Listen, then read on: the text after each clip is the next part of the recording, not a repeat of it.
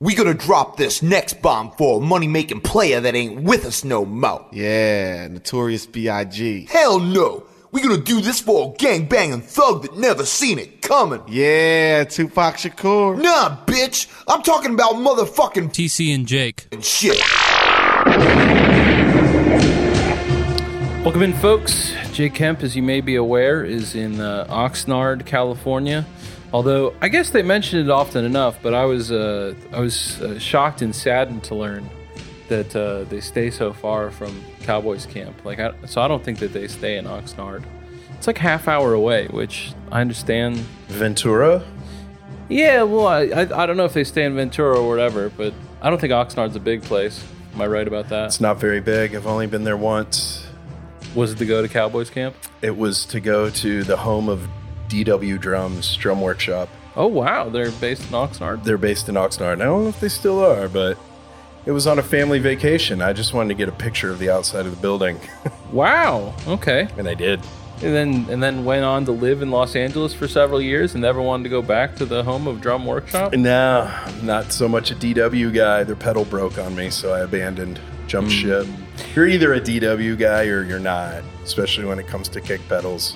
But yeah, we got Jordan Richardson here. I have made some attempts to schedule a second one, but I don't have anything lined up at this time for sure. So up in the air whether or not we will have two podcasts this week. But we certainly have one. It's this one, and I thank you for being here, Jorts. Thanks for having me, as always. 2 weeks in a row. Absolutely. My big make the family go to a thing is we took a family trip to Hawaii, and at that time, Square, the video game maker, had 3 offices, and one of them was in Honolulu. Yeah. And Final Fantasy VII was rocking at this time. And so they were on board. Like, they were like, yeah, we can do that. Like, just go down there. And so we just went down there. Like, there was a guy wearing a shirt, like getting on the elevator. And my parents were like, my son likes this very much. He's like, oh yeah, come up. Incredible. And like you just kind of like walking by billboards with like conceptual drawings of like Final Fantasy VIII. Wow. Yeah, I just saw the exterior of the business park.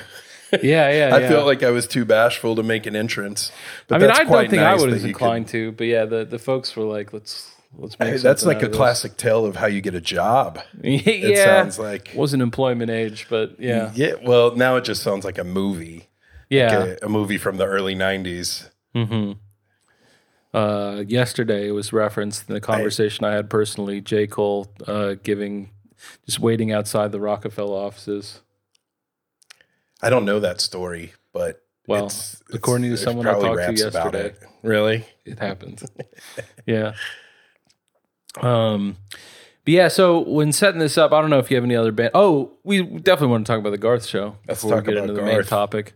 Or we could make Garth the main topic. I don't know how much you have on it. Let's twist around. I've just got all these ideas running through my head about Garth Brooks, but I always do. Since nothing new there. Yeah, since about 1991. They've always been there. Yeah, you played at AT&T. We both went. You know, we were two different groups actually. I was in a different group, but a short distance apart. What were your reactions? My reactions were similar to what they always are. Well, I'd never been to AT&T Stadium in my entire life. It was the first time I've ever stepped in the building. I've never been to a Cowboys game. I'm not the biggest fan. I thought I would have been there for concerts or perhaps a TCU game along the way. Yeah, I've been to a TCU game there. Yeah, well, I didn't even go to TCU. You had my ticket. So yeah, you went with my family. It was kind of weird. No, I did not. I just know scheduling wise, I feel like it was right in the height of when TCU was playing at AT&T Stadium a lot. It was right in the height of me being gone all the time and touring a lot. And I just never made it. And I feel like, they've fallen off a bit, so there hasn't been a lot of opportunity. I neglected to see U2 and Metallica there, which were the two big things I was trying to see, but something suddenly came up. in both of those cases. So I spent the beginning of the late afternoon, just sort of in awe of looking at the building, really ready to. I approached it with an open mind, having heard that it's not a good place to X, Y, or Z, see a show, to watch a game, any number of things.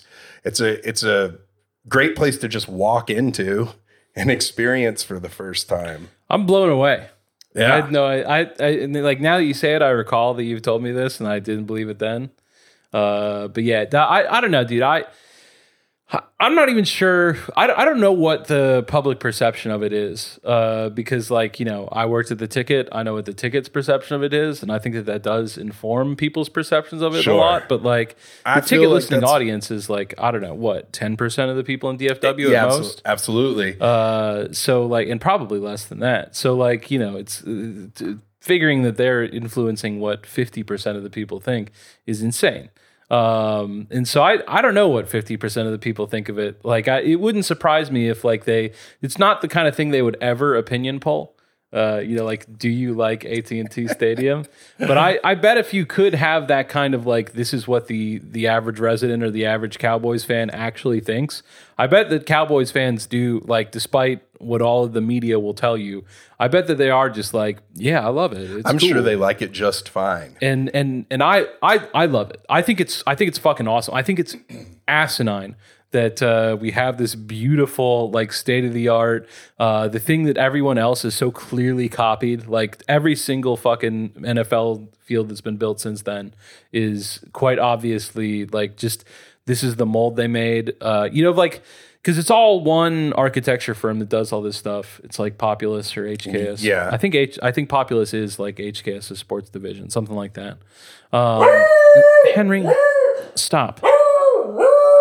Chill. Hey,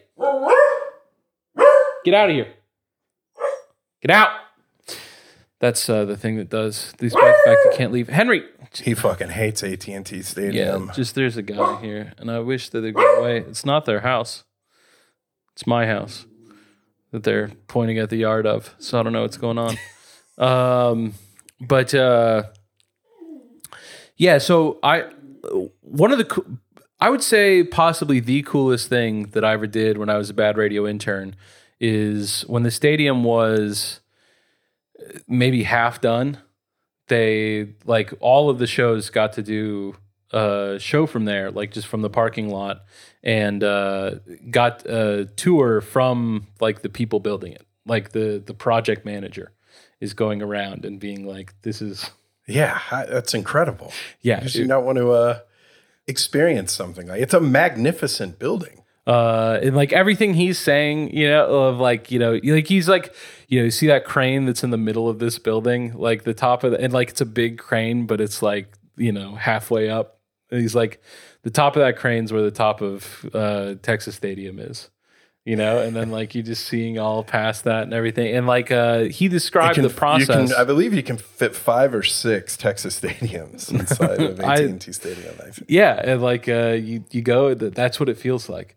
And he was just describing their process where for, a good, like, 5 years before they even submitted a bid, like, it just, like, the very first thing they did was every time that they would have a road game, they would send, like, there was a team of people that was added to the, Cowboy charter, and all they would go up do is just talk with the operations people of the other stadium. And just be like, and so they were especially focused on the ones that had been built, at that time. Like, right. Heinz Field was new at that point. Right. And so they're, like, saying, like, what did you love? What did you not love? Like, and I'm sure that everyone does some form of that, but I think that this was considerably more, like, detail intensive. Like, it was kind of like, we're going to find out everything that everyone in America knows about stadiums. And that's the knowledge base we're going to build off of to do this one. Like we're starting fresh, you know, like we're like in the way that like Minneapolis is. I feel like just kind of like it was like it's very fucking, you know, like McDonald's scours the world for the perfect location, then Burger King builds next to it. Right. I think that this is the McDonald's of stadiums. And the guy, you know, of course he thinks that he's got a big job, but was very much like shitting on skyscrapers. It's like they just design one fucking floor, they do it 100 times. Who gives a fuck? He's like, as far as pancakes.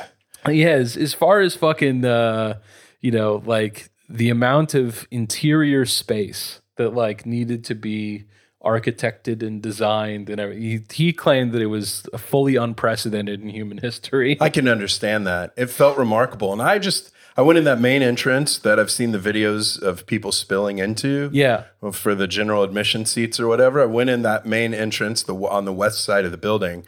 And then our section was 217, which is only like 2 or 3 sections to the right. It's just the very beginning of the curve. And that's really all I explored. But within that, and that's the ground level you walk on, which is like the 200 level of the stadium. But within that, it felt like the most magnificent. I don't have a large scope. I think it's, you know, I've only been to a couple professional stadiums as far as football goes, but it didn't feel like, I've heard all the tales of people saying it feels like a mall or it feels like, you know, this or that. It definitely didn't feel like... it feels like North Park, which is the fucking coolest feeling on earth. It definitely is the coolest. It didn't feel like North Park to me because that feels like it's trapped in time of the 80s. Yeah. But I know what you're saying. But this felt like, I hear people say it doesn't feel like a place you'd see sports. But any building that's, you know, a fucking UFO that's meant to hold 100,000 people for various events and sporting events. No part of that feels natural or normal. So it's being able to say this doesn't feel like a place you'd see sports. Well, yeah, it doesn't feel like the Burleson High School football stadium or anything. But I'll tell you what does make it feel that way is the approach to the stadium. Like we had to plan for 2 weeks. I know we were on a big group text message and there were older members of my family attending the concert as well. If you don't have like a $10,000 per season parking pass at this place, what a absolutely magnificent pain in the ass it is to get to that place and try to, you know, I had to download a third-party app to find a cheap parking lot that ended up being a dentist lot, and you walk a mile. All of that felt very familiar to like an away game at Granbury or something that you had to go visit. And I don't put it past Jerry Jones I understand that he's a max profit guy and he got the city to build the stadium for him. And we don't exactly live in a place that's gonna, you know, like going to White Sox Stadium and it is a train stop. Yeah. You know, just that very idea seems so obvious, but the place we live in, you know, whenever we went to that, it was like it's, you know, I think less than $2 to get on, and that's if the, you know, the total money being spent like that is lower, that's less that he can capture. Yeah, and this felt like planning a trip. Just to attend. You know? The show started at like what 8:40, and I think that we were expecting to start. That's another thing I want to come back to, how strange it felt the way it flowed, but we can come back to that. But we showed up at 5. We parked at. We determined that there was a burger place that had a shuttle.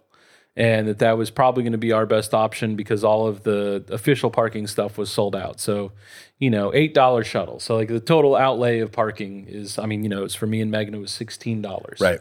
That's difficult to get. You know, like I'm going to whenever the weekend plays there, and I recently purchased parking. It was a lot more than $16. Sure. But I was happy to pay it based on this experience.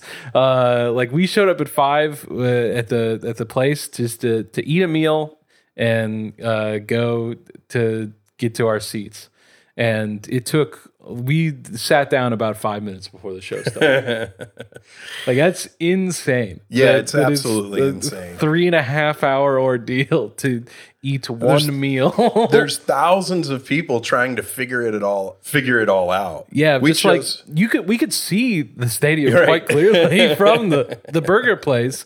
We can see it from outer space, but Yeah. But like, so it's kind of like, why are we waiting in this line for the shuttle? We could just walk. But yeah, then once you get in, like, you're going at about walking speed. right. Yeah, absolutely. Yeah. We chose to, pay $20, and it was a mile exactly down Randall Mill Road to get to it. We got there with plenty of time, which was nice to be able to explore the stadium a little bit. But I was thinking the whole time when we were sort of talking and you guys were waiting for a burger and this and that, just finding a parking lot about a mile from the stadium is probably the move. But it was brutal walking that mile because it's 140 degrees. But It did make it worthwhile because we had to wait for the shuttle afterwards. And there was a fight, a mixed gender fight in the time that we did. So that was a highlight. That's absolutely worth the price of Yeah, parking. one of the people who got on our shuttle, I don't know if she was just like near them or if she knew them. I think that she might have like kind of known them. And so we were trying to grill because you don't turn around until like someone's on the ground, right? No doubt. Like that's what I was registering when I was going to see what was going on, and it was apparently a woman and her boyfriend, and then another woman who I think was friends with them. But it might not have even been that they were. It might have just been like they're all in line and they like bumped into him or whatever. But the one woman who's not got a boyfriend pushes the woman who does, and the boyfriend feels like his protective instincts have kicked in, and so he feels like the best thing to do at that point is to shove a woman over onto the ground. Jesus. And then she got up and she was not happy about it, which, I feel like is within her right. Although because she remained so unhappy about it for so long, the crowd was against her. Yeah. Which is an insane thing. You're gonna Like form- the woman that got like hit by a man that we all just saw, like everyone's like, oh, shut the fuck up. Just because she went on for longer than 30 seconds about how she felt it was unjust that this man had shoved her over. Yeah, unnamed members of our party felt like they weren't exchanging enough physical blows, was encouraging them to do more. It was a great scene. So that is the upside of the shuttle parking. Yeah, that's a huge upside too. That makes me, kind of bummed that I didn't see anything too eventful. Just some people walking slowly, back to the car. But yeah, I don't. So are you landing? I mean, I don't mean to pressure you too much. I want your honest opinion, but like, are you giving a thumbs up to AT&T Stadium? Yeah, we got to break it down a little bit. Okay. The show we saw was magnificent. We saw Garth Brooks, the legend, the top selling recording artist of all time, just a nice humble guy from Stillwater or wherever. Mm-hmm. And listen, man, I think he could play a living room, which would be amazing. He could play a living room in a tract home in Haltom City. I would love to see that. And it would be, magnificent for different reasons. He's transcendent. He can do anything. He's the true showman of our time. A pure entertainer. Absolutely. So I say all of that to say that because it was Garth, I didn't mind that it is the worst sounding room to hear music that I have ever been in my entire life. Absolute trash. Just stunningly bad. And And like I was trying knew, to figure out why. This is my profession. Yeah, and I was yeah. understanding some of the physical principles involved of why it sounds so bad. There's not a lot of top end. There's not a lot give of us low everything end. you got. I want to hear A huge amount of distance. And, there appeared to be speaker arrays all over, which is normal for a large venue like that. And they're all timed. You have to delay speakers that are further away from the source so that everyone is receiving the sound. Josh said the word slapback several times. Yeah, sure. You're going to get a lot of that. And if Garth had a press conference the day before, maybe the day of, where he intimated he knew. There's a reputation. I've heard that it's a terrible sounding room. So he's probably heard that as well. And he just knows from playing big sheds and big stadiums that it's an uphill battle when it comes to sound. And those guys have monitors in their ears, but knowing that a room sounds bad can connect with an artist to make them realize that the audience might not be giving back to you what it takes to have the best show possible. And in his press conference, he was sort of hoping that Lord Jerry would have the roof open because that would help some sound escape. It wouldn't be as bouncy, but I'm not convinced that it would sound much better. I need to go, to a Taylor Swift show to find out for sure or whatever with the roof open in the spring. But I don't know. It just sounds so bad. And when the opener kind of played, there was an opener. This is another thing that was confusing. The ticket said 7:00, right? Mm-hmm. So I expect things to get rolling at 7:15 or 7:30, typically when it says that. It looked like they were kind of, you guys got in a little bit later, but it looked like they were winging it a little bit. And I know that they weren't because productions of this size are typically down to the minute. But an announcer came on, so they had an opener, and I assume he was a local guy. He's probably like the guy who plays at said hamburger joint or something. Yeah. Or a guy who would play just outside of the stadium. Whenever I saw him at Notre Dame, it was definitely a guy from Indiana. The guy said that. So. Right. So they had a local guy, and he played some covers and stuff, which country shows are hilarious. Like, we're going to go see The Weeknd soon. And I know that every bit of that, and I saw Kendrick Lamar the weekend before, every bit of that show is designed. And there's, they light the stage a certain way when the crew is setting up the equipment, and there's just a feeling and a mood. And at a country show, I've been to my fair share, not the most, but at a country music show, they have the house lights up in AT&T Stadium, and a guy comes on the mic and says, "Yeah, we're going to get going. We're going to see if we can kick this off pretty soon. We'll see. We're doing the best we can." like it's a county fair or something. And I don't think that guy kicked off until 7:45. Okay, close to 8 maybe, and then he played 12 minutes. Yeah. And then there was kind of another long changeover before Trisha Yearwood came up and played a 4 or 5 song set, which felt totally kind of last minute that they decided to do that or something.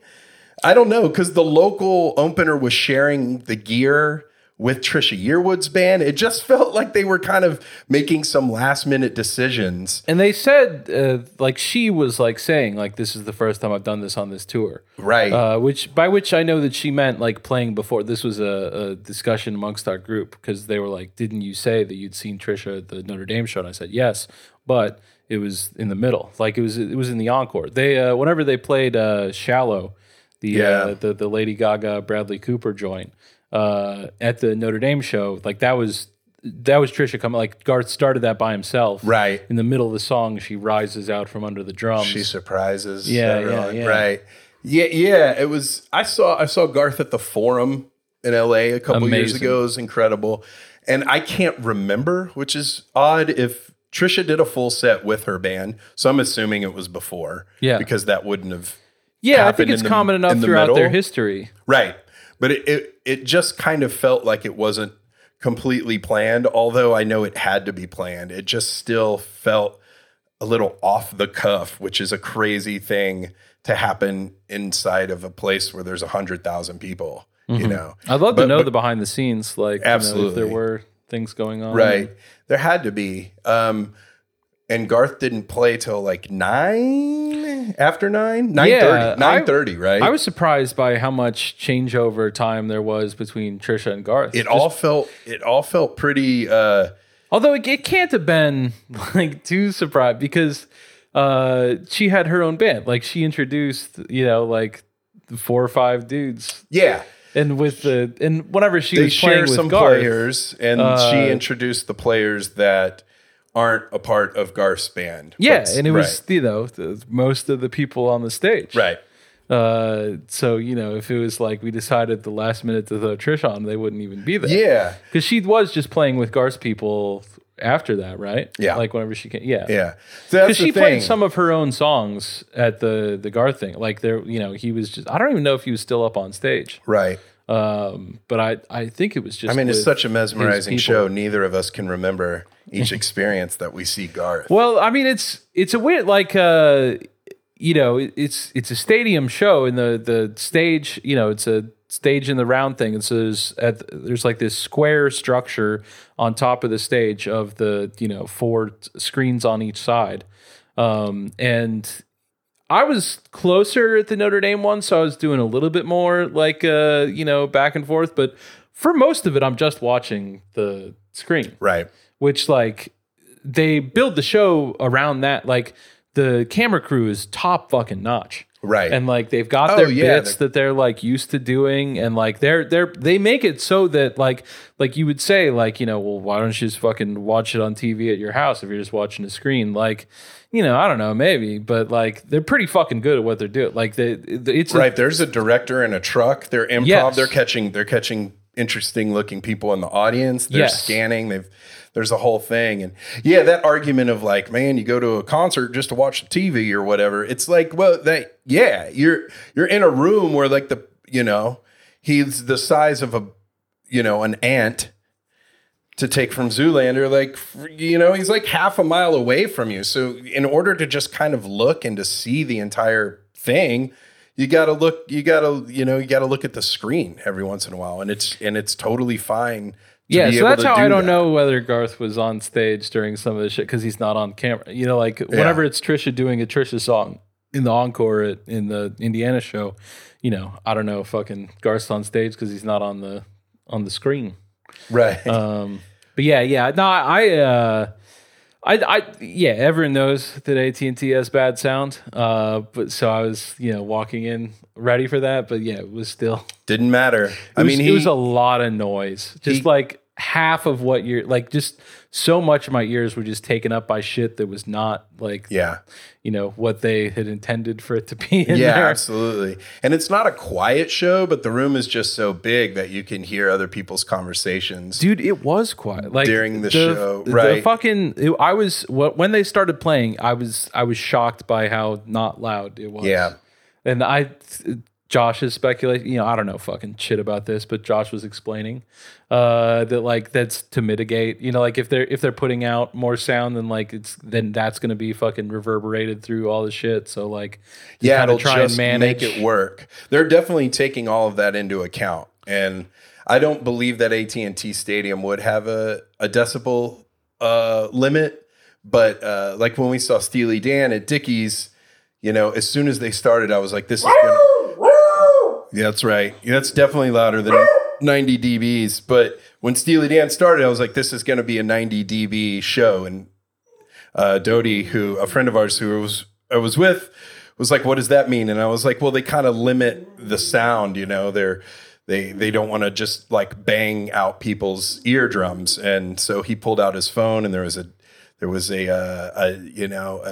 a decibel meter on his phone, and sure enough, it was averaging around 90 dBA, which is like kind of a standard thing. So in a giant stadium, it was probably 100, which is, the way a decibel works is it doubles itself exponentially each time. So 100 dB is a lot louder than 90 dB.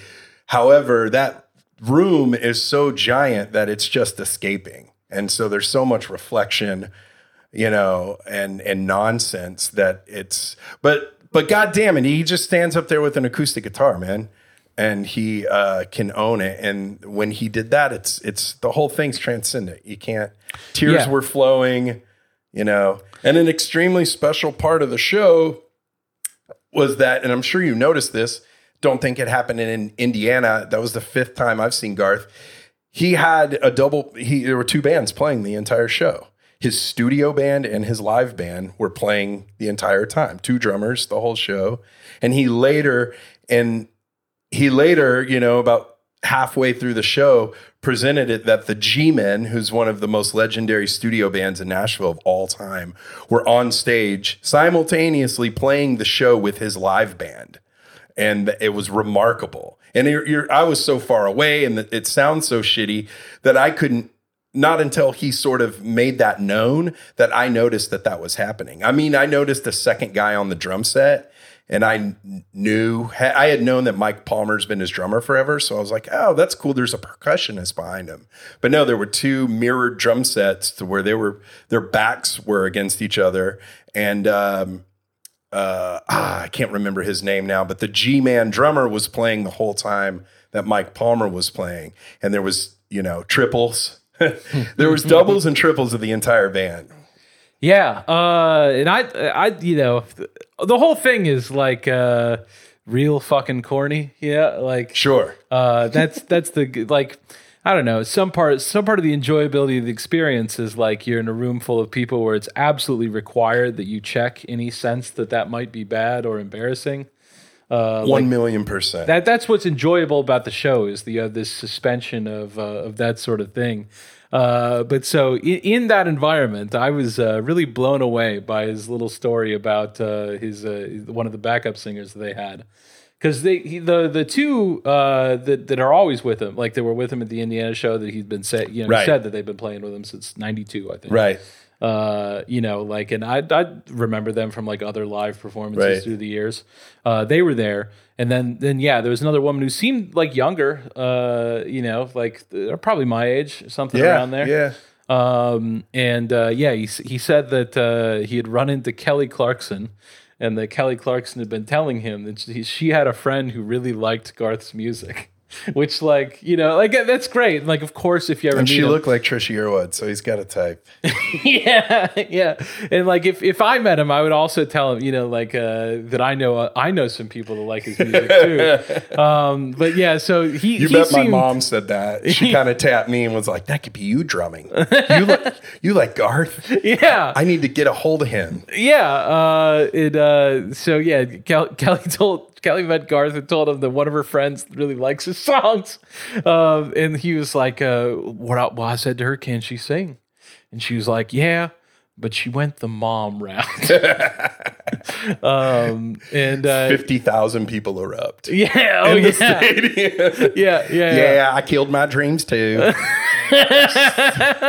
And he just had some fucking lady that like knows Kelly Clarkson, with no other whatever. And I noticed before he even like said all that, there was times where obviously the both literal and figurative spotlight is on him. So like where he chooses to go on the stage is like very much directing the flow of energy. Right. And there was times when he was like pulling her out to the center of the stage and like sure. You fucking sing. Yeah. And so now this is just some fucking friend of Kelly's that like lives in the area.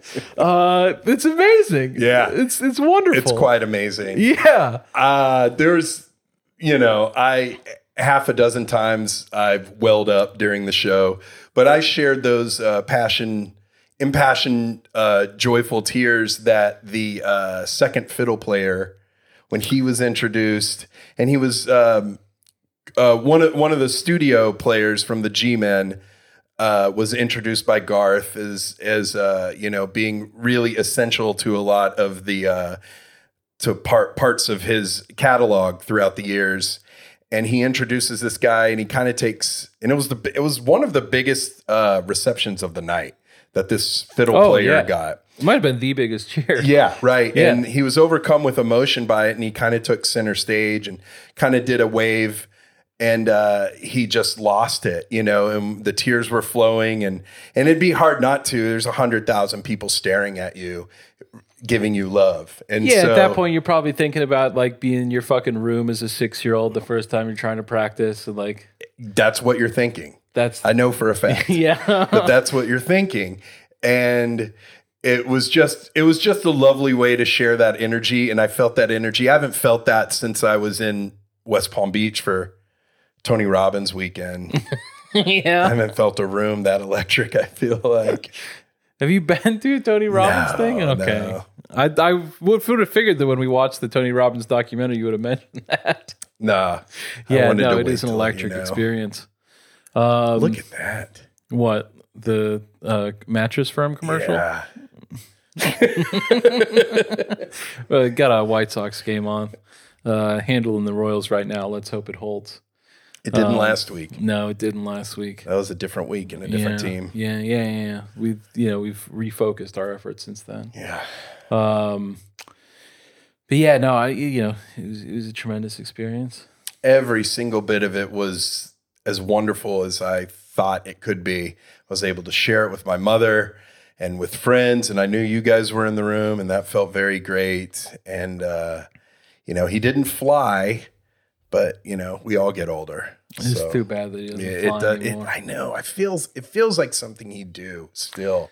Yeah, and like some of the he used to have like a rain for that's right. Thunder rolls. And fire for standing outside the fire. Yeah. And I think he's decided that that's not something he wants to do anymore. Nah. Which, you get it. I'm sure is a big fucking pain in the ass, all of it. Yeah. I mean, how many times do you want to step through fire? Yeah, man, that's a young man's game. At one point, you're just going to burn to death. Yeah, no kidding. You do that every day, at some point. But yeah, I did it definitely, I assume everyone knows this, but if you thought that the set list changed drastically from night to night, that's essentially what it was. Yeah, I don't think it changes from year to year. Yeah. I think I saw a pretty similar set in 2017 at the Forum, because it was the Dallas Garth show. It's the show, Yeah. It's the show. Yeah, I mean, just a lot of the things he says are like the exact thing that he said. Right. Like he's got a couple speeches he gives them. Yeah, I feel it though. I believe him every time. Yeah. The running jokes about him being a sociopath and stuff like that, I can see. Mm-hmm. I could see if things were 2 clicks different that he might approach life differently, or might have been in a different profession, or world nation building, or serial killing, or any number of things. But I always believe him, and that's why he could never be anything different. That's why he's an ultimate entertainer, and he's definitely like a divergent individual. You it's not like he is like you and I. Like there's many ways in which he is like absolutely exceptional. Obviously, he's the greatest selling artist of all time. And the ways that expresses itself, it's interesting. It's fascinating. But he gives a tailored speech that sort of, he probably does from show to show. But he also gives you a moment at the end where he tells you earnestly and honestly that North Texas is a place that sort of incubated him and made him who he is before he was big. That was the exceptional thing, is the times that he was speaking about Dallas specifically. Right. And when you play Cowboys, which is less than a mile away from Cowboys Stadium, in 25 years, I'm sorry, 30 plus years ago. And, you do that. And then you make a statement that this is the greatest feeling in the world, and this is the best time I've ever been in this city. You can't help but believe that because he played a mile away at a club that fit 300 people, Yeah. No, it was a really special night. Garth is God. Yeah. So do you have anything else you want to talk about our big topic? No, let's get on to the big topic. So you've been texting me about, generally astounded and also intimidated by the pace at which you devour content. Like, I would need a couple different lifetimes to actually watch all of the things that you say, like, you got to watch this. Well, some of these documentaries that I spent Sunday with my father, and he likes to call it a guilty day. All that means it's the one day out of 7 in a week that my 73-year-old father didn't work. And he feels guilty about it. But, he's a man of a generation. So we kind of spent Sunday. It started because he wanted to show me the Spring Valley, I believe it's called Spring Valley Raceway, which was the center of drag racing of the world. And it was in Smithville. You'll have to ask Jake, but it's North Richland Hills, essentially. And so we just kind of me and my dad went down a classic YouTube rabbit hole on Sunday. That's wonderful. Yeah, at one point you're sending me 2014 Peach Bowl highlights. Yes. We watched the highlights of the 2014 Peach Bowl. We watched classic drag racing from the late 60s. a short documentary about Castle Bravo, which was almost ended the world when the United States tested, I think, its only hydrogen bomb, destroyed a coral reef and a people.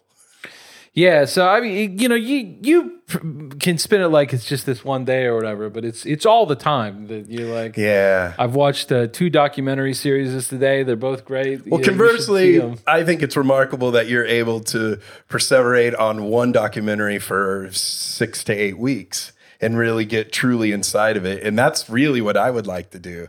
I'm just, your pedestrian viewer, but I feel like you take it to the next level by the end of something you've devoured. I do like reading about It's fabulous. extra.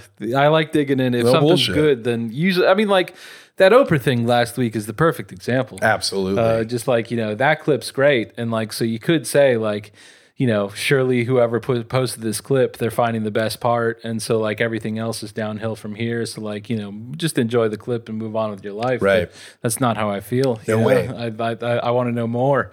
And it's rare in my life that digging for more isn't tremendously worth it and valuable. it's always the best. Yeah. And so you'd suggested several things, and I was like, all right, no way that I'm going to be able to watch all of this. But if you want to pick one. Listen, man, I'm a single guy without children, so that probably gives me a little bit of, gives me an extra hour. We can we can talk about it, and so what you picked was the TWA 800, a document about TWA Flight 800. It's just called TWA Flight 800. Why wouldn't it be? I had not thought about Flight 800 at all in the last 20 years, probably. But I kind of knew that. I kind of had an inkling that you hadn't given it much thought. And I don't know who has. yeah, I think that's most of the world, most likely. But I do remember it. Like I was talking with Alex yesterday, my Life Skills co-host, and he had no recollection. I don't think he'd ever heard of it. He said he'd never heard of it, and after probing, I guess I believe him, even though he could have drove to see the site from where he from Princeton, New Jersey, Sure. Wow. if he needed to. He probably about 3 hours. That speaks to the there time. where it crashed. Yeah, it happened in 1996, the early internet. It was 96. Okay. 96. See, I was telling him later than that, but I just couldn't. I mean, whatever. They say the dates in the documentary. I guess I should have known. But I clearly remember it. It was in the summer, so we were visiting my grandparents. That's It was around this time of year. Yeah. That what we did in summers is, for sometimes like 3 full weeks, we would go up to Naperville and just, go between the 2 grandparents' houses. And Naper. Yeah. Go up there and just Naper.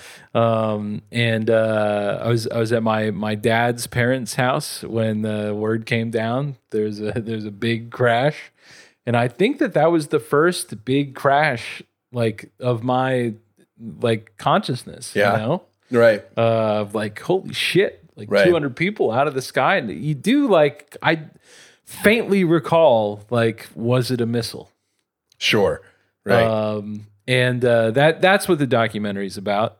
These folks want to let you know, don't listen to your government. It was a missile. And so we watched this documentary, and then Government officials telling you don't listen to your government. yeah.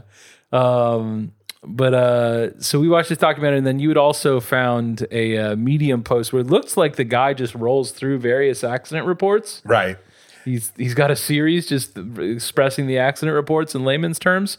Amazing project. Yeah, it really is. That's a good hook if you're looking for a hook. Yeah. And so, I think our project today is just comparing and contrasting the two. And I'm very glad that we did it in that order. I liked sitting down to the documentary and just being able to hear the guys lay out their case. I didn't know exactly what, because there's a woman who's listed as the director, but that guy that's being interviewed, that's just the person who's interested, I think is also a driving force in the production. Yeah, I think it became his film, or it is his film. Yeah, I mean, I thought at the beginning that it listed two names, one man, one woman, and he was the man. And then at the end, like it says something like written and directed by, and it's just the woman's name. Okay, right. But I also think it is his film. You know, like Yeah. or they were close collaborators. Sure. You got to look at. He probably is in the executive producer role, and as I feel like as the film, who this guy is an eyewitness, correct? No, He didn't witness it at all. no, he's just a fucking guy. He's just okay. He's a physicist. Yeah. But he's in college studying to get a degree in physics, and his story that he it's just like 30 seconds of the documentary. God damn it, Sox just hit into a double play in a bases loaded situation. It's unfortunate. They're trying to distract you, TC. But so he just was watching CNN when the CIA video came on and was just like, what the fuck are they trying to do here? I can understand that. And That's then quite a video. he says like from there, he was just like looking up witnesses and calling them on the phone.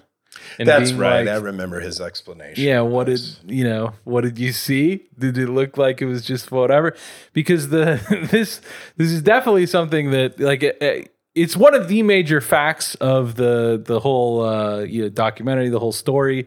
But like, I certainly had no recollection, and I'm gonna guess that the entire audience doesn't remember this. But the CIA put together a video, and like, I got major red flags that they're in here at all.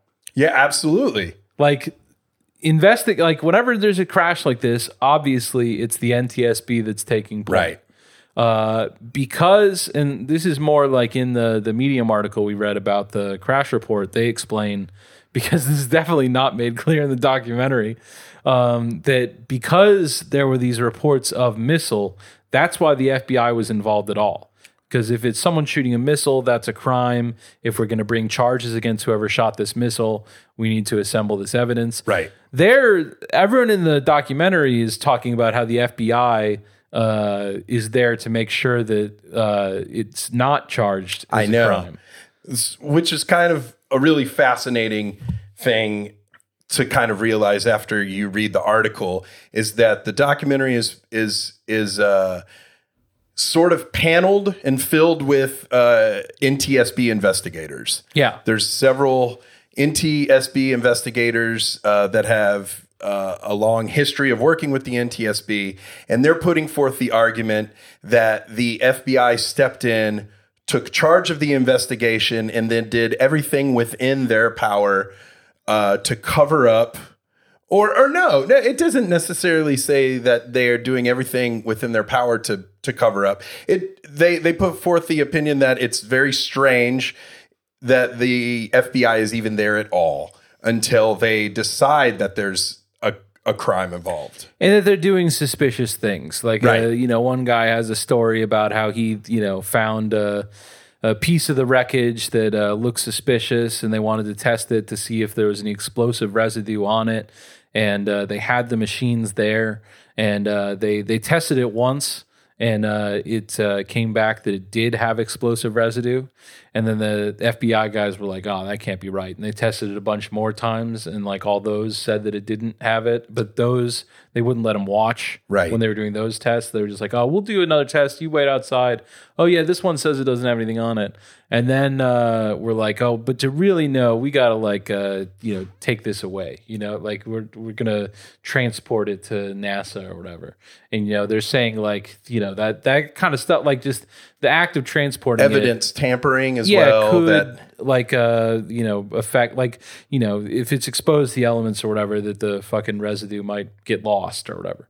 And all that stuff, like, by all means, those are the people who are on the site, like, actually fucking examining the wreckage. I'm happy to hear their stories, but very easy for me to imagine how that's all just like workplace bullshit. Yeah. Like just like Well, it's you're the always classic going to thing. have people who are like, don't like, you know, Multiple agencies involved in the same thing. That's the yeah, classic and they're story. like fucking big dicking him, and so this Yeah. guy wants to say, like, you know, it's not just that like he actually does have a higher rank than me, and in fact I'm not that important. What's going on is nefarious. It's you know it's definitely not the case that I personally am not important. It's just that there are shadow forces Sure. that are acting on this. When like it might just be that you're not that important, dude. Yeah. I mean, one of the guys in the film, though, is the lead, I believe, is listed as lead investigator for the NTSB. So that's he wasn't the head of the NTSB, but he was the lead investigator on this particular case. So some of the points he raises about, you know, for instance, they divided all of the wreckage found into 3 zones: red zone, yellow zone, and green zone. And that's determined by where they were found in the ocean. And so, you know, he puts forth the idea that members of the FBI have come in and moved and re-tagged some of the pieces of the wreckage to make it look more like there wasn't a missile. Yeah, they had 3 FBI guys on camera going into the hangar at like 3 a.m. whenever everyone else isn't there. Right. It's like, what are they doing? And the guy who's sort of hosting, the physicist fella who became interested in the case, you know, sort of backs one of the FBI investigators into a corner at one point during the film, just to get the guy to admit that, you know, they basically didn't do this one part of investigating correctly. That one, so the And that was an interesting thing. The substance there was that like the left wing broke apart, and they said that when examining the wreckage, that there was a pattern on the left wing that there was some kind of material that they called the splatter pattern. It's like a chemical is like, you know, landing on this wing and being sprayed on this wing. And it's based on the pattern before the wing broke apart. So if it's what the government says it is, you know, the NTSB says it is, that it's the fuel tank in the middle of the plane exploded, then, you know, like that's going to be, then like, how do you have explosive material? Like, I think it tests positive for nitrates or something like that. How is that going to end up on the wing before it broke apart? Like, so this, you know, the fucking tank exploding in the plane, that's going to be like, you know, pushing the wing off and fucking it up and everything. So any like, you know, damage from that explosion is going to occur after the wing is broken, or, you know, as the wing's breaking apart, whatever. And so they're like, you know, you've got this nitrate on the wing or whatever. And the FBI guy's like, well, you know, that chemical's in a lot of stuff. Finding it on the wing isn't necessarily like proof of an explosive. And they're like, well, you know, maybe we should talk to the guy who's responsible for testing whether or not it was an explosive. Oh, wait, that's you. How come you didn't test it, fucker? And he's like, you know, I don't know. You know? Yeah. And I don't know. Fair question. That's the one part where, like, not just one, but the main part where it's frustrating to consume it in the way that we did, where the guy who wrote the Medium article did see the documentary. Right. But he kind of like just mentions that at the end. Yeah. It's not like he's like writing a takedown of the documentary. But that's a very like ships passing in the night part of it. He just doesn't talk about the splatter pattern at all. Right. The guy writing the Medium article. Right. So I don't know if he has an explanation for it. I don't know if he feels like there's whatever. a couple times where there's some discrepancies, and I think it's probably because I watched the documentary first, where like the documentary raises the point that a couple of these key factors are just sort of glossed over or like left out there hanging a little bit. And the guy who's writing the article supporting, I guess it's fair to say, the official investigation kind of glosses over a couple of the same things too, whether intentionally or not.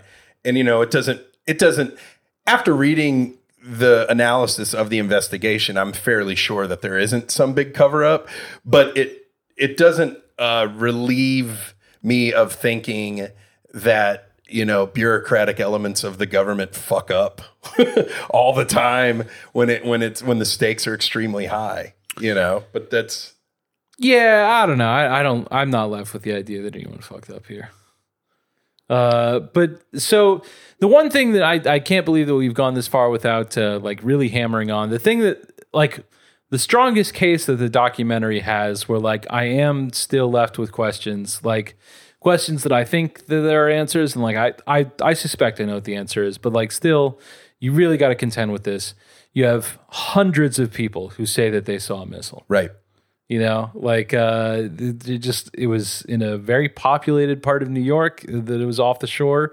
There's a lot of people looking out in that direction, and person after person after person say that they saw a missile. And one of the guys, you know, they're really holding up is like, you know, he's got it nailed down, is a Vietnam helicopter pilot. Right. Says that he's staring at the thing the whole time. And he knows what a fucking missile looks like. Knows what ordnance looks like. Yeah, yeah. And he's like, this is that. Yeah. You know, like I watched it. And, you know, the documentary, they trot out all those things. By the time that they actually lay out what they think happened, that's of three separate missiles, I'm like, all right. That's the first fucking time there's any mention of 3 missiles. You think when you're hearing these explanations from people the entire time that perhaps a terrorist, or they've put forth the idea that maybe the Navy accidentally fired a missile. Like this missile was just hungry for some fucking wreckage. And it heat-seeked the Flight 800 and shot it out of the sky. And you sort of hear all these people's explanations about seeing a missile or a thing that kind of appears over the horizon, kind of takes a couple weird turns, and then an explosion happens, right? So, but then when they finally put forth right at the very end of the documentary what could have happened, they all of a sudden they're dropping on you that it's three fucking heat-seeking missiles or whatever would have had to be fired to bring it down. I think that has to be that they're trying to take the various, like all of the number of people who say they saw a missile, then you're like, okay, what specifically did you see? And they're like, well, it went here and here and here, you know? And like, they're like, okay. And to make all of those work together, then they have to account for 3 missiles. And I don't know that any of the people, there was a couple of the eyewitnesses that described seeing 2. I don't think that there was a single, like one person that was like, what I saw was 3 missiles. Sure. No, I didn't hear that at all. And so I think that it's like, this is what they're landing at because they have to like account for so many different people saying they saw like whatever. Right. Like that's where it ends up. And I do also think that the documentary would have been much strong. Like you know, if you're like, hey, there was a missile and like I can prove that, but like I don't really know what else is going on, like so be it, you know, like that's life. But I do think that for it to be considerably stronger, you need to tell me like fucking, and this is why. Right. And it is one of the amazing things about the plane accidents like this is throughout history, I think most of the time that someone intentionally takes down a plane, it's like the Lockerbie bombing was like just like pure terrorism, right? Right. Yes. Which there's a suggested viewing of the Lockerbie documentary. Have you seen it? If we want to follow up. No, not yet. I didn't have 45 minutes yesterday to sneak that one in. There was one that was thwarted. The Al-Qaeda was trying to do a Pacific flight, have an explosion, but just for, you know, fucking the point of killing people, right? And that's the way that like these intentional bombings are often carried out. If that's how you want to reduce a caliphate. Sure. But I always like to think about, because that's going to be what people assume, that's going to be the cover. So if you're trying to assassinate a specific person, like if there is just someone who knows too much and you just wait till they get on a plane, and, you know, I mean, like it's devious because you got hundreds of innocents involved, but, you know, like if there's just one fucking scientist, like in another documentary I watched, Wormwood, it's a 6-part series that Errol Morris put together about, there's a guy that whenever the Church Committee came out investigating the CIA's activities in the 50s and 60s, one of the things that, like, one of the real limited hang parts of it is like, listen, there was a guy that killed himself, and we know a little bit more about it than we let on. Yeah. And what we know is that we may have given him acid without him knowing, like 2 weeks before. And I forgot what. What eventually comes out, or where you end up is that that guy was inside the MK Ultra program, and that he didn't like it. He was like saying like this, we shouldn't be doing this. He was doing what Dr. Laura told the guy with the bet on the Pope to do. Just go to his friends and say that we shouldn't do this. Yeah. And so they killed him for it. Right. So if instead you had been like, well, you just wait till that guy gets on a plane and blow up the whole plane, and some fucking random scientist, who's gonna believe that a whole plane was blown up for some fucking random scientist? Like that kind of stuff. It really makes my mind race. Yeah, same here. And no telling. And Seth so MacFarlane was supposed to be on one of those 9/11 planes. So I know, maybe they had a real a real agenda for him. Yeah. But yeah, so if they're just saying like it could have been that, I don't fucking know. All I know is that some people saw a missile get fired at a plane. Then like fair enough, I guess. But it is weaker if you can find which scientist you think they were killing. I think that your argument, grows by leaps and bounds, and this documentary doesn't have that. Right. And no, it should be noted that no terrorist organization laid claim to taking down Flight 800. I think they said no credible claim, which to me meant that someone did say, yeah, that could have been us. Don't fucking worry about it.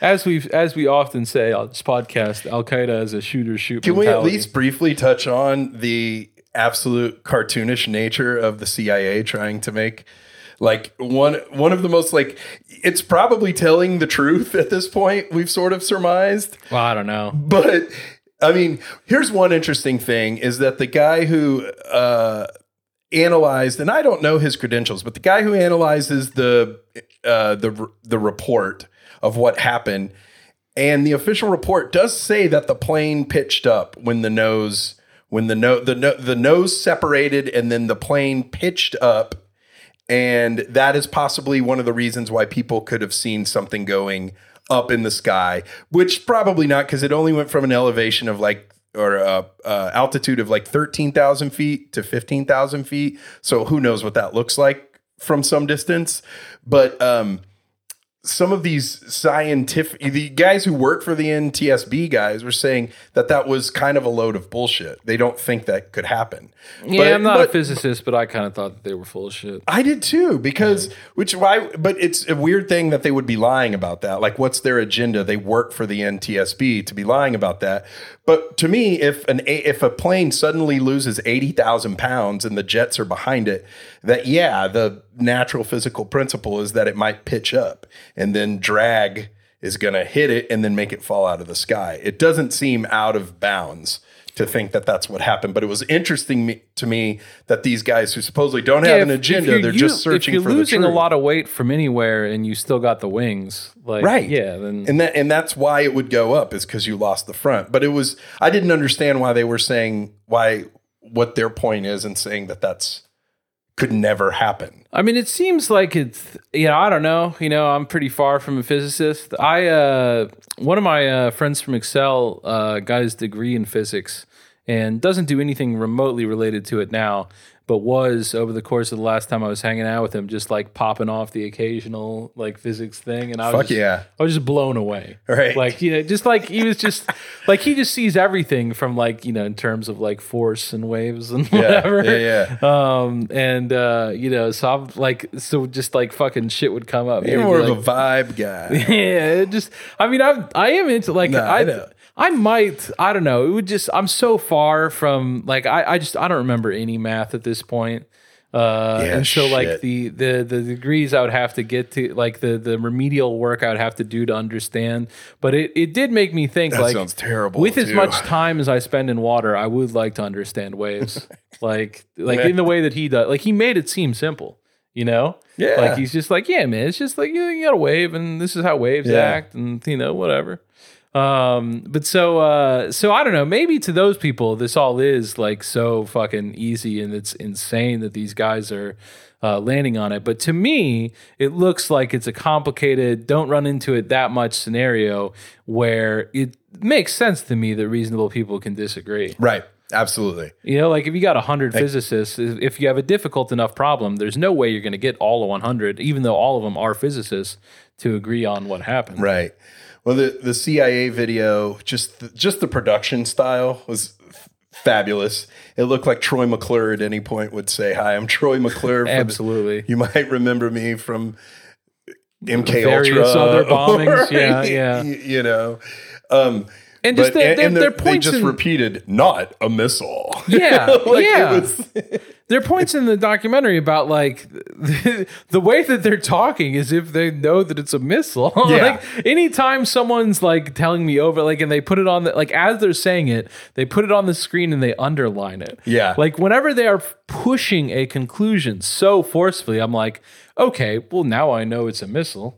Like Right, absolutely. That's, yeah. So the guy's journey of like I watched that You've done video, a terrible job, CIA. and I was You're trying to really- then like understand what was being hidden from me. The way that they're doing it, like the fact that he's dedicated his life to figuring out what was being hidden makes sense to me because it is so obvious they're hiding something. Like it's a textbook.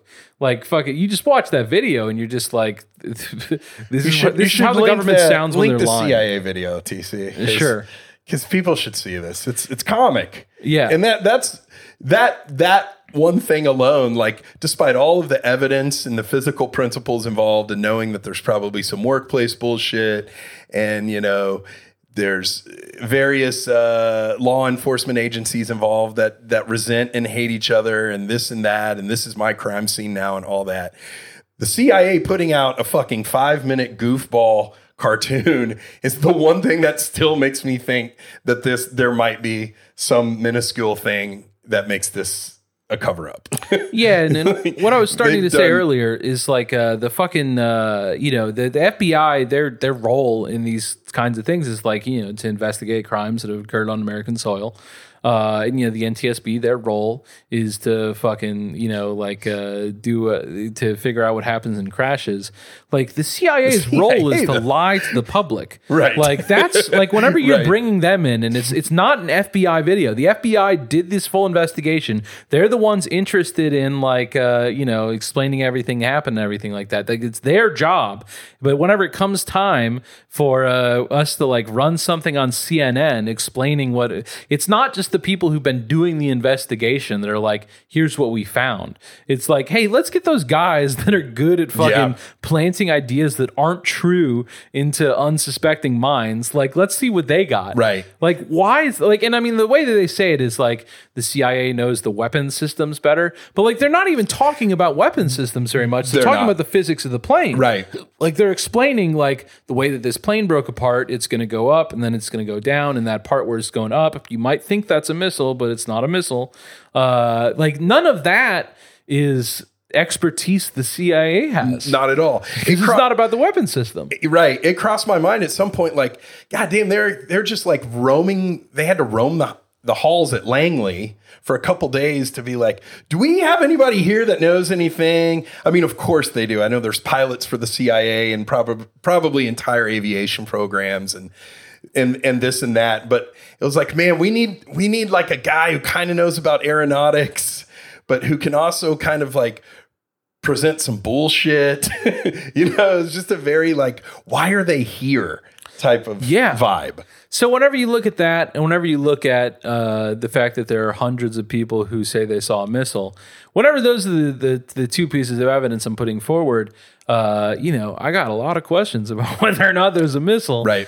And I think that like where this like sort of the meta question facing us as we compare the documentary to the Medium article is just like, what kinds of evidence should you be guided by if assuming that all of it's available, you know? And so the Medium article is really focused on that there's a metal beam within the aircraft that is split apart, and you know, it was split apart by what certainly looks like the force of an explosion inside the aircraft in the center. They call it the center wing fuel tank, which is very, I understand that they mean it's like in the area where the wings is, but there's no center wing of the plane. Right. But they call it the center wing fuel tank. And whenever you like examine the beams of the center wing fuel tank, it's like they're being bent outwards because there was an explosion inside the center wing fuel tank.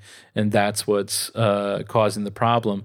And they're in the documentary very dismissive because the NTSB does not, they don't like, so, you know, the center wing fuel tank, it's got jet fuel in it. And what they're saying is that the jet fuel exploded, like that there was a spark inside the tank and that caused the jet fuel to ignite and that made an explosion that tore apart the plane. In the documentary, they're very dismissive of that because they're like, well, if there was a spark, like show me the charred wire. And the NTSB is up front, like we don't have a charred wire. And so they're like, well, then your whole explanation sounds like it's pretty flimsy. Right. And what they're not telling you is a lot of things. A lot of things, including that at the time, 30% of every airborne flight was a ticking time bomb at this time.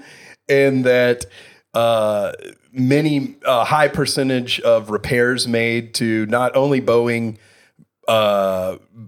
flights, but lots of different planes. There's metal shards, there's shrapnel, there's bad repairs. There's all sorts of things that could potentially, despite the fact that there's nothing that should be able to carry a charge or a spark inside of a fuel tank, there are some wiring elements that run nearby it. So there could be some electrical arcing. And sure enough, they presented a pretty clear case that, and maybe at the time of the documentary, the NTSB guys they didn't know that all of some of this was happening because, you know, I feel like Boeing and other manufacturers, it wasn't out in the open that some of these potential problems existed. And they even discussed that a lot of the experiments that came during the investigation of Flight 800 determined a lot of issues. So the guys might not have even been aware of some of this stuff so far. I think you're being way too charitable to them. The documentary came out in like 2012. These like changes been made by like 2002. Yeah, fair enough. They're in the NTSB. I have some questions about. I mean, if anything, I don't think that you they're said like, earlier the investigation was.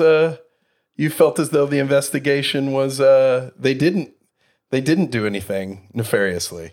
What do you mean? You said they like I feel like you're saying now that they're, if they knew, what are they? Why are they not speaking up about that? I think that I'm saying the guys in the documentary, like right. the NTSB people who talk to the documentarian. I think that I think that they're like knowingly ignoring, like they just got such tunnel vision on. Right. I've been disrespected in the course of this, so this whole fucking thing honestly sucks. And so I'm gonna listen, there's plenty of times that like there's a conclusion that suits you, so you can present the evidence of that conclusion, and like they do that as convincingly as they can. But like they're knowingly ignoring a lot of, and like not in a way that like they're not acknowledging it to themselves. You know what I mean? Sure. Like they're like just trying to build a case here. Like they just need it to be this conclusion, so they're working backwards from that.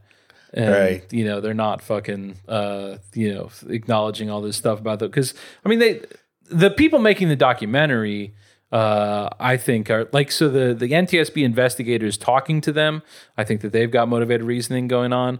I think that the people making the documentary, I think that they're making some intentional choices about what to leave out. Like they must have read the report. Yeah, there's a little bit of that. Because they put in the classic interview question where apparently the one filmmaker asks the other filmmaker, because it's a female voice asking the other guy, like, why should we believe you? And he gives the classic, don't believe me. Yeah. I'm just asking for I'm just asking for truth, basically, which always is a kind of a telltale sign that you actually do have an agenda, perhaps. Yeah, but so the whole, like the details of how we get a spark in the fuel tank, because you start from, I guess I was surprised to learn this, but if you got jet fuel and it's just like sitting on the ground in a barrel right now and you toss a match in, apparently you're fine.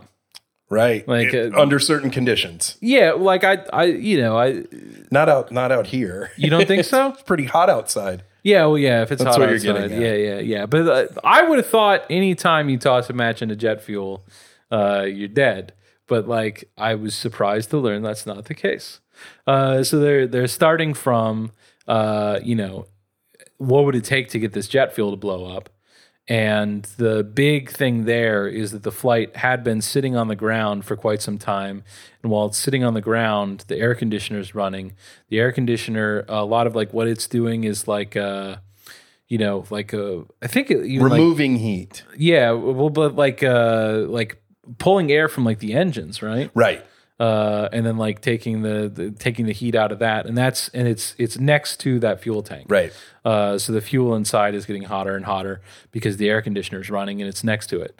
And then the altitude also plays a factor of like once you're up that high, the ignition point is lower. Yeah. Right. So Which was a surprise that they learned because the only experiment they had ever done on this was in the early 70s. Yes. But even that simple explanation they offer of like, changes of altitude mean changes of pressure. So that means that the mixture of oxygen and fuel is going to be different. That seems like a pretty basic physical principle that looked like an oversight to me. Yeah, but it's an important thing to understand about, like, whenever they're just trying to like paint the NTSB as total fucking clowns in the documentary, it's important to understand, like, they were trying to determine whether or not the jet fuel was flammable at that point, and discovered that all we know about it is a single study in the 70s. So they just started from square one, Right. like learning everything, like just conducting their own experiments, their own studies. Like, the body of what we know about where jet fuel ignites comes from all of the extra shit they did on this investigation. It's the most expensive NTSB investigation in history, which they mentioned in the documentary several times and derisively, like, what a fucking waste of money to lie to me about whether or not there was a missile. But like there was a lot of things where they're like, science doesn't yet know how the jet fuel operates under these conditions. So we will, start from square one. And by the time we're done with this, science will know. We will find out. They recreated it. They had another plane at JFK that they let run the air conditioner for 2 hours.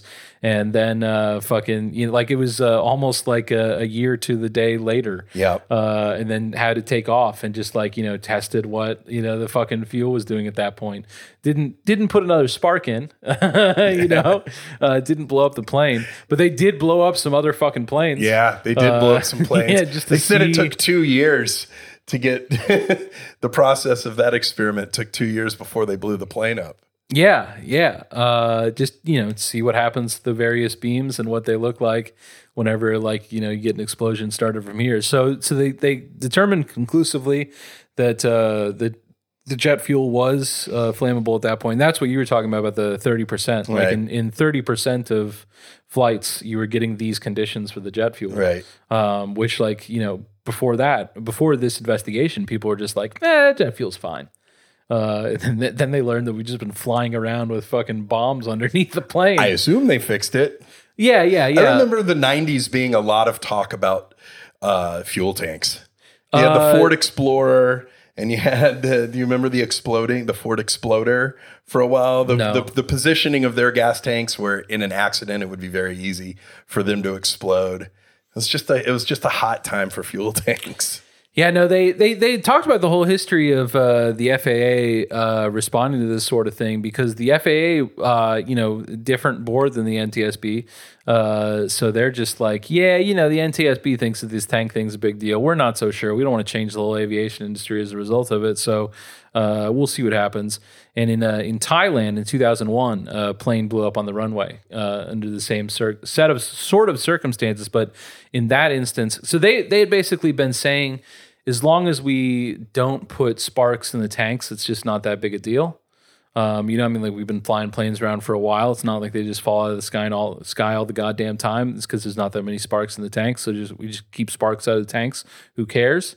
In that one, it was like someone was trying to refuel, and the there's something wrong with the refueling thing. So there was just metal grinding on metal. Right. And that caused a spark and blew up the plane. And so that convinced them that the strategy of saying that we just will prevent sparks from entering the tanks, that there was just enough going on that like it's just hard to do that. So it'd be better to pump inert gas into, because it's the gas and air mixture. It's how much air is in the tank. Like the fact that these tanks were almost empty was a major factor in it, because then there's enough air so that you can create this whole fucking thing. And so now they don't allow just regular air in tanks. Like they made, I think it was like I think it was like 2018 was like when the last center wing tank with air was, but we are now flying. That's good. We're past that. So that there's no center wing tanks with air in them. Seems like a while. Yeah. But I mean, they're it's true enough. Moving at the speed of American bureaucracy. I think that if thousands of people were dying every year from this problem, they probably would have addressed it differently. It's not that common a thing. You're right. It's not that common.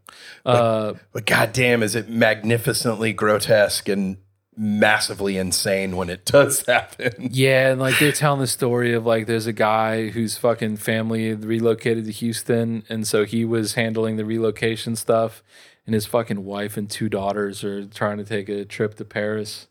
Like, Jesus Christ. I mean, it's always like a complete menagerie of all sorts of people on a flight. It's where you get it. Insane that guy's around to talk to the documentarians about it. Yeah. I don't know that I would be. Yeah. Some people are compelled to find answers at every corner, or look or search for them at least. I'd look for what the answer is to what the afterlife looks like. Yeah. If I were that gentleman. But yeah, so then they establish, that the tank is a problem. Then it's like, all right, so what ignited it? And that's where the people are like, well, they don't have a piece of charred wiring, so they're fucking idiots. The documentarians are saying that. And the actual, like the way that they, hunted down what are the possible issues, I've found to be incredibly impressive. Like they considered the full range of any, like, they were like, what Team if a meteorite hit the I tank? was for a while. I think I might still be. And they considered everything. And so the only wires that are in the tank are the wires from the fuel gauge system. So like they're, to figure out how much fuel the is little in thing there. Floating on top. There's report. a floater and it's got a cord. And like, it's all well insulated and everything. And they're very focused on like how many joules of energy it would take to ignite this and how that many joules ever could possibly travel along this particular wire. And it's nothing anywhere in that entire like fuel tank system carries that much energy. And so it has to be that it went from another electrical system and it hopped over into the wire carrying the fuel tank indicator. And then that is fully insulated, but they discovered another problem where like silver nitrate builds up around the contacts. Yeah, I was surprised at myself for following along as well as I did. Yeah, but I did have to read it twice. The guy explains it very well. Yeah. Like, the thing he's trying to do of express, accident reports in layman's terms was stunningly well done. Fantastic. He's good at what he does. But yeah, so he there's one place where there had been extensive repairs, there had been water damage earlier, and it looks like sort of the area specifically where you'd be looking, they never recovered that particular part of the wiring. So like whatever, that floated away could be a charred wire, like in good chance. Down there with the mermaids. Then the other one where I was like, okay, now the documentary people are really being misleading to me, is that there was a place in the plane where it was known to leak water. It's like probably, I don't know, fucking the ice melts in the where they keep the drinks. Yeah, that's what they said. It was in the galley. Yeah. And so if you've got the wire to the fuel tank system and you've got the system they were most suspicious of is the running lights. like the lights in the fucking cabin. Yeah. And so there's a place where those two wires are traveling along the same thing. And if you just spilled water in there and the insulation on the wires was, and that's why you mentioned the metal shavings, because, you know, whenever they're doing these repairs and the metal shavings get down there and then you're jostling in flight, it's eating away it's nicking up the insulation of the wires. So you've got two uninsulated wires with water between them. Well, then the electricity is just traveling in the water. Sure. You're not going to get like a shorted out wire that's obviously burnt. You know, so like this entire thing could happen without the thing where the documentarians are like, well, if you don't have it, then I don't have to Right. believe you.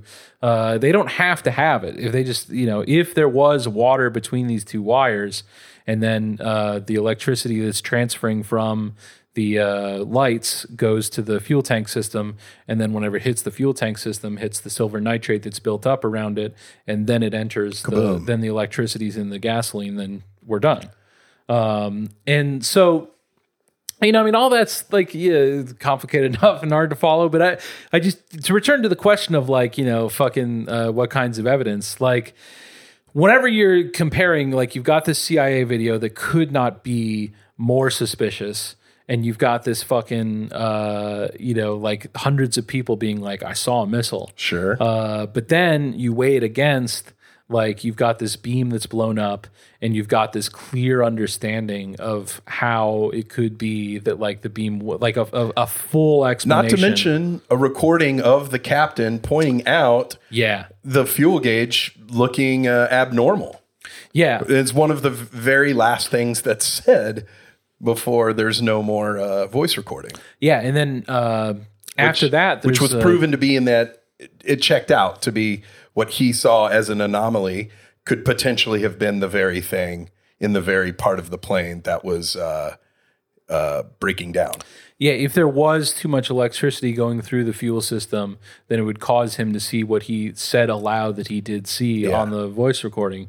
And on the voice recording, there's a hum, because around those wires of the fuel tank system and the running lights is like the wire for like his microphone. And so like on the recording, there is like, you know, it's all the things you would expect it to expect to be there if what they said happened. So basically, like everything outside of the plane, you know, this is the important split, right? Of like everything outside the plane, in my view, says that a missile hit the plane, right? Like the people saw it, the CIA's acting super fucking sketchy. Like, you know, I'm looking for that fucking missile. But everything inside of the plane that's closer to the event, like you just can't argue with a steel beam that's been ripped apart in a certain direction. Right. You know, like that, like just if a guy says like, I saw a fucking missile hit a plane, but that plane has a beam that's like, you know, been torn apart by something from the inside rather than the outside. And we're not saying that it was melted. Then like, I Not know saying how you jet have to fuel. fucking, yeah. You know, I know which one of those has to win. Yeah, You know? absolutely. Yeah. It's probably just Janet Reno having a day or something, just continuing to pillage throughout the 1990s like she did. Absolutely. Yeah. I feel like there was a couple other things I wanted to mention, but I'm not recalling them right now. I wrote a lot of notes. I haven't really been looking at them. Me too. A lot of notes. Yeah, the missile or the recording, there is like the beginning of an explosion on the recording, and they did that was what That was fascinating. Like they were blowing up planes to see how they would sound on the recording. Yeah. And sure the- enough, the ones that have blown up sound a very particular way, which they have a higher pitch crescendo. It just sounds terrifying. Oh, the other thing to compare alongside the CIA video, in the documentary, there's an NBC News report that is some of the most manufacturing consent shit I've ever seen. It made me watch the nightly news the next evening and through the lens of like, man, this is just written by the state. Yeah. Yeah, no, it was Robert Engel, man.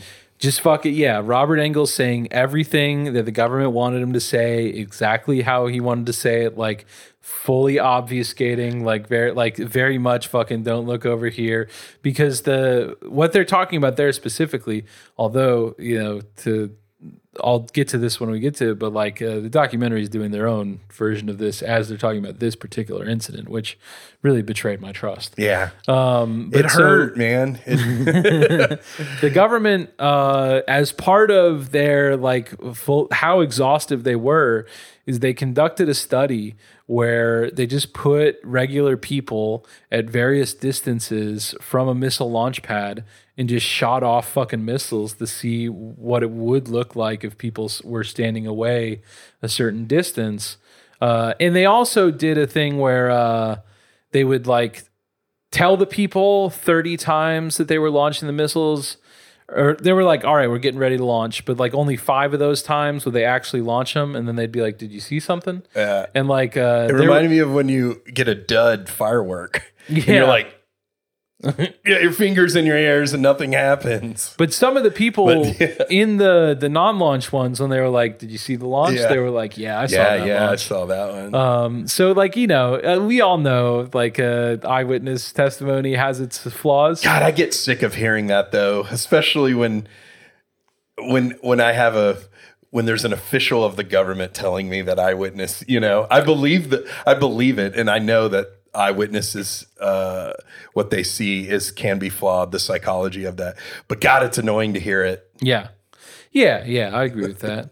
I know what I saw, God damn it. But so the finding is that because where the government started from is they're doing this because they're like, you can't even fucking see a missile, if it's shot from this distance or whatever.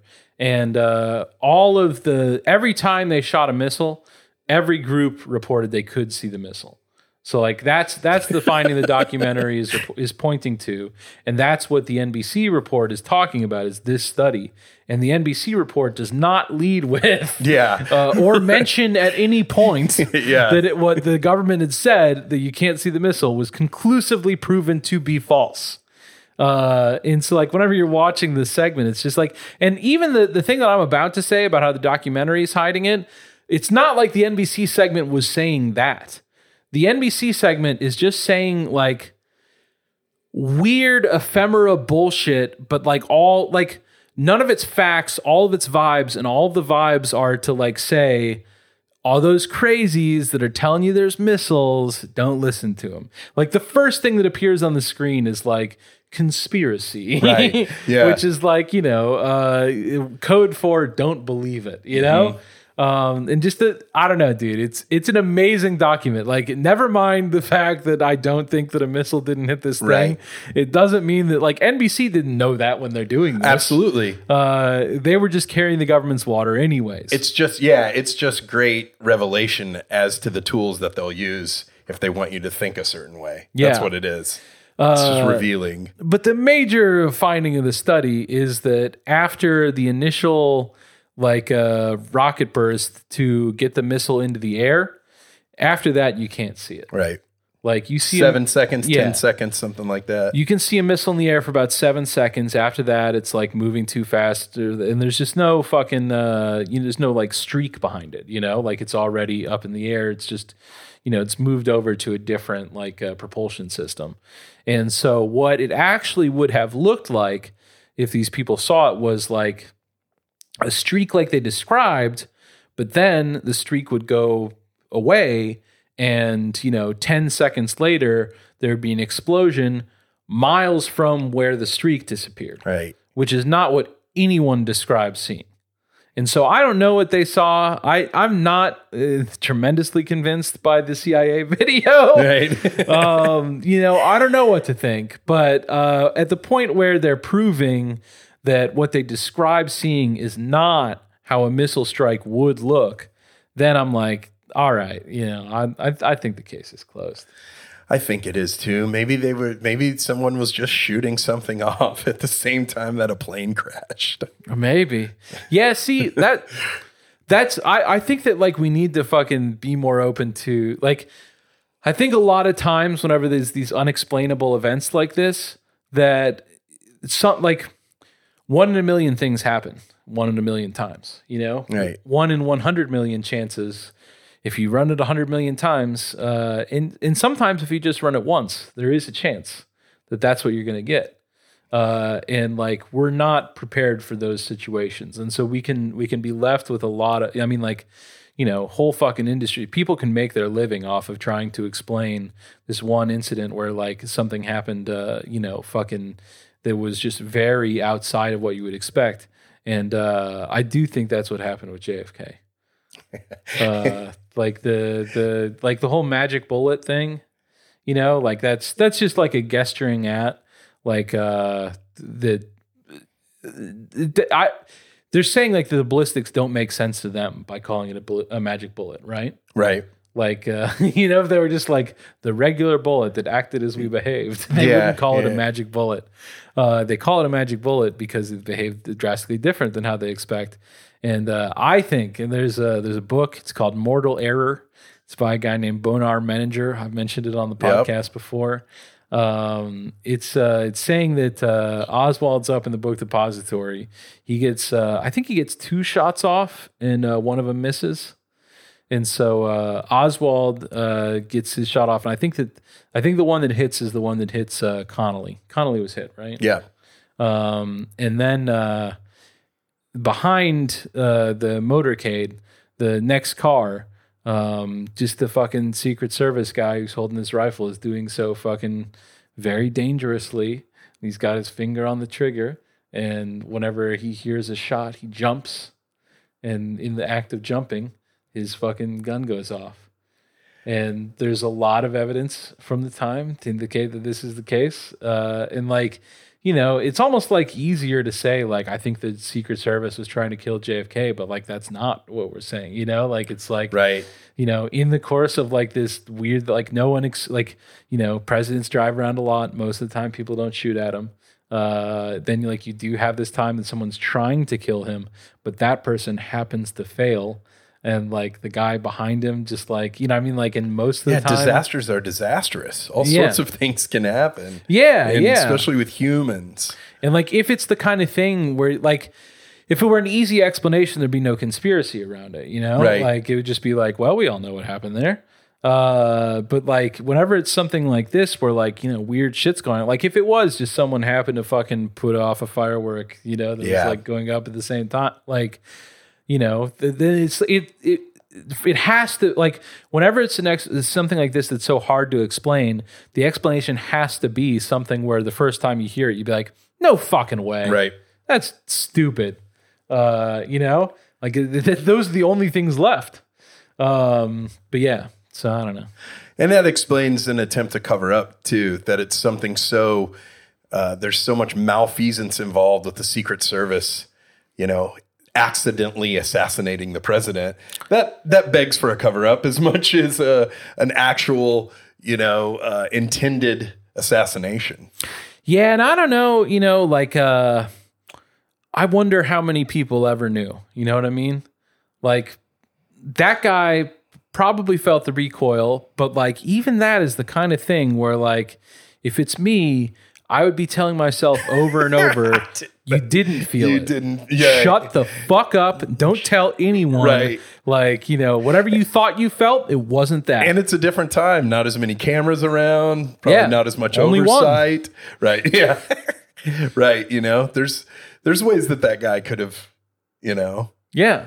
I don't want to say gotten away with it, but there's some I got to look it up, but I don't remember that. There's something from the time where someone was like briefly like, yeah, I don't know, he looked really weird, and then like came back and were like, no, he was fine. Like, yeah, there's some kind of like someone in the second car.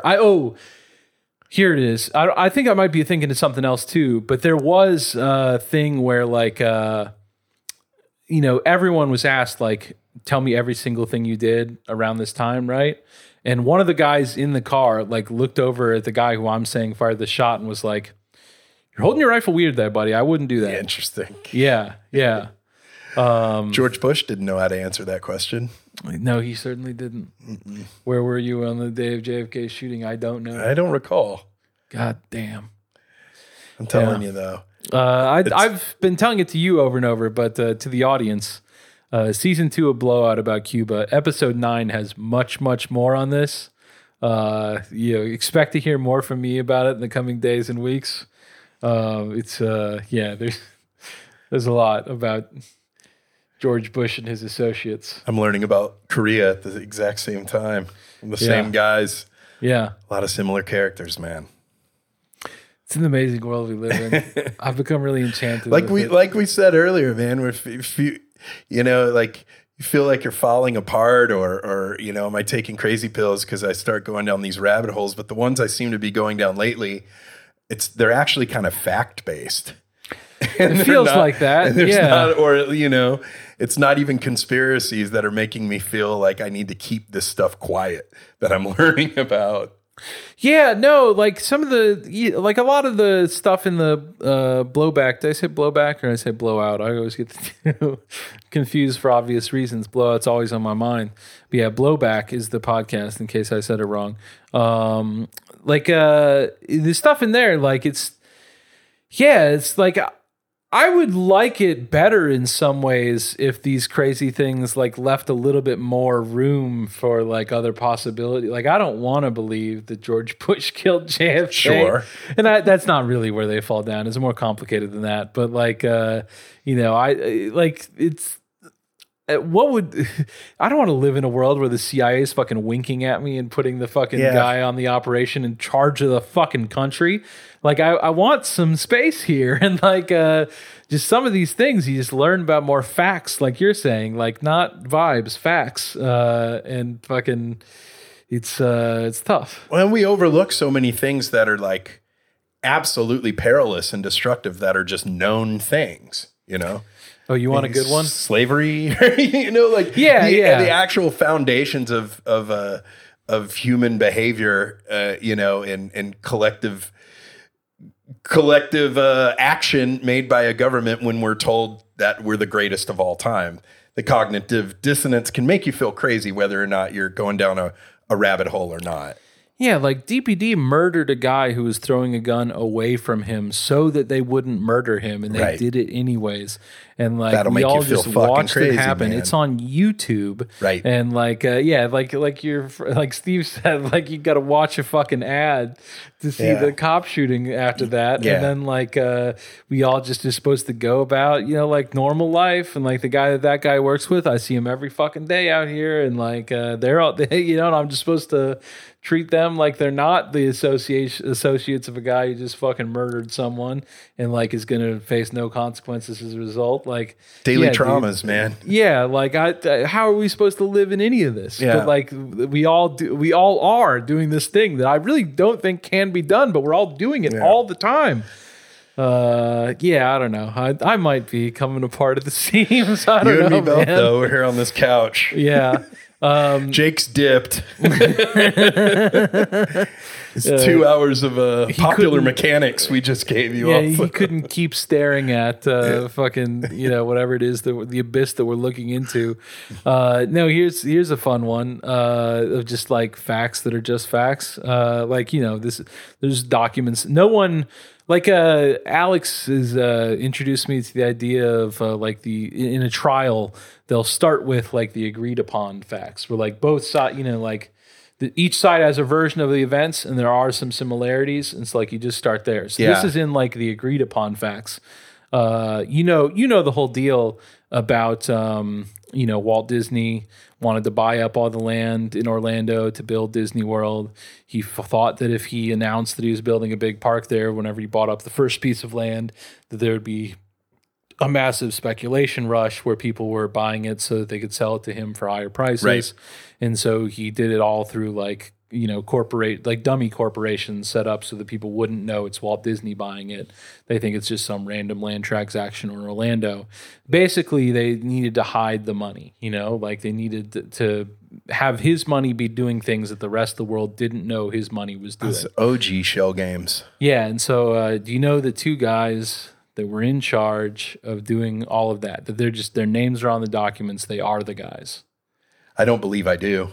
It's the two fucking like most OG CIA spooks that like were responsible for doing that sort of money moving around without people knowing it for the CIA. There you have That's it. their job.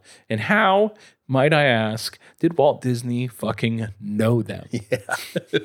Like, do you think that everyone just like if you call up the CIA and say like, hey, I got a business thing, can I borrow fucking Wild Bill Donovan for a little bit? Yeah. That they're just like, oh yeah, you know, I mean, you run a big corporation, we could do that. I don't know, dude. Like, like that's an agreed upon fact. You go where you're going to go with it from there. But like, where else can you go with it? Like, I'd go to Cap Cities is where I'd go. yeah. Go right up the road to Bill Casey. Yeah. The fucking We're Disney- we're connecting red string over here, you guys. If you can't see us, because eventually Disney does buy ABC. Yeah. I don't know, man. Wouldn't it be a thing? Anyways, I appreciate your time. I'm going to go back down into my shelter now. I did have a note written down that I don't know what it means, but it was, I think, for this podcast to get you to say more about something. It just says Misfits thing. Does that mean anything to you? Oh, tremendous. Yeah. Well, yeah. Without naming names recently, it's sort of been announced that there appeared on social media to be the Misfits logo, and in the background, the Dallas skyline. And that sort of erupted a lot of chatter online about, punk rock music fans getting pretty excited that apparently the Misfits are going to play a show in Dallas. That is exciting. And that does, right. It does seem exciting and mystical and just something that's rare and doesn't happen very often. But I am privy to the fact that last October I saw the Misfits in Sacramento, and it was the worst 40 minutes of live music I've ever seen in my life.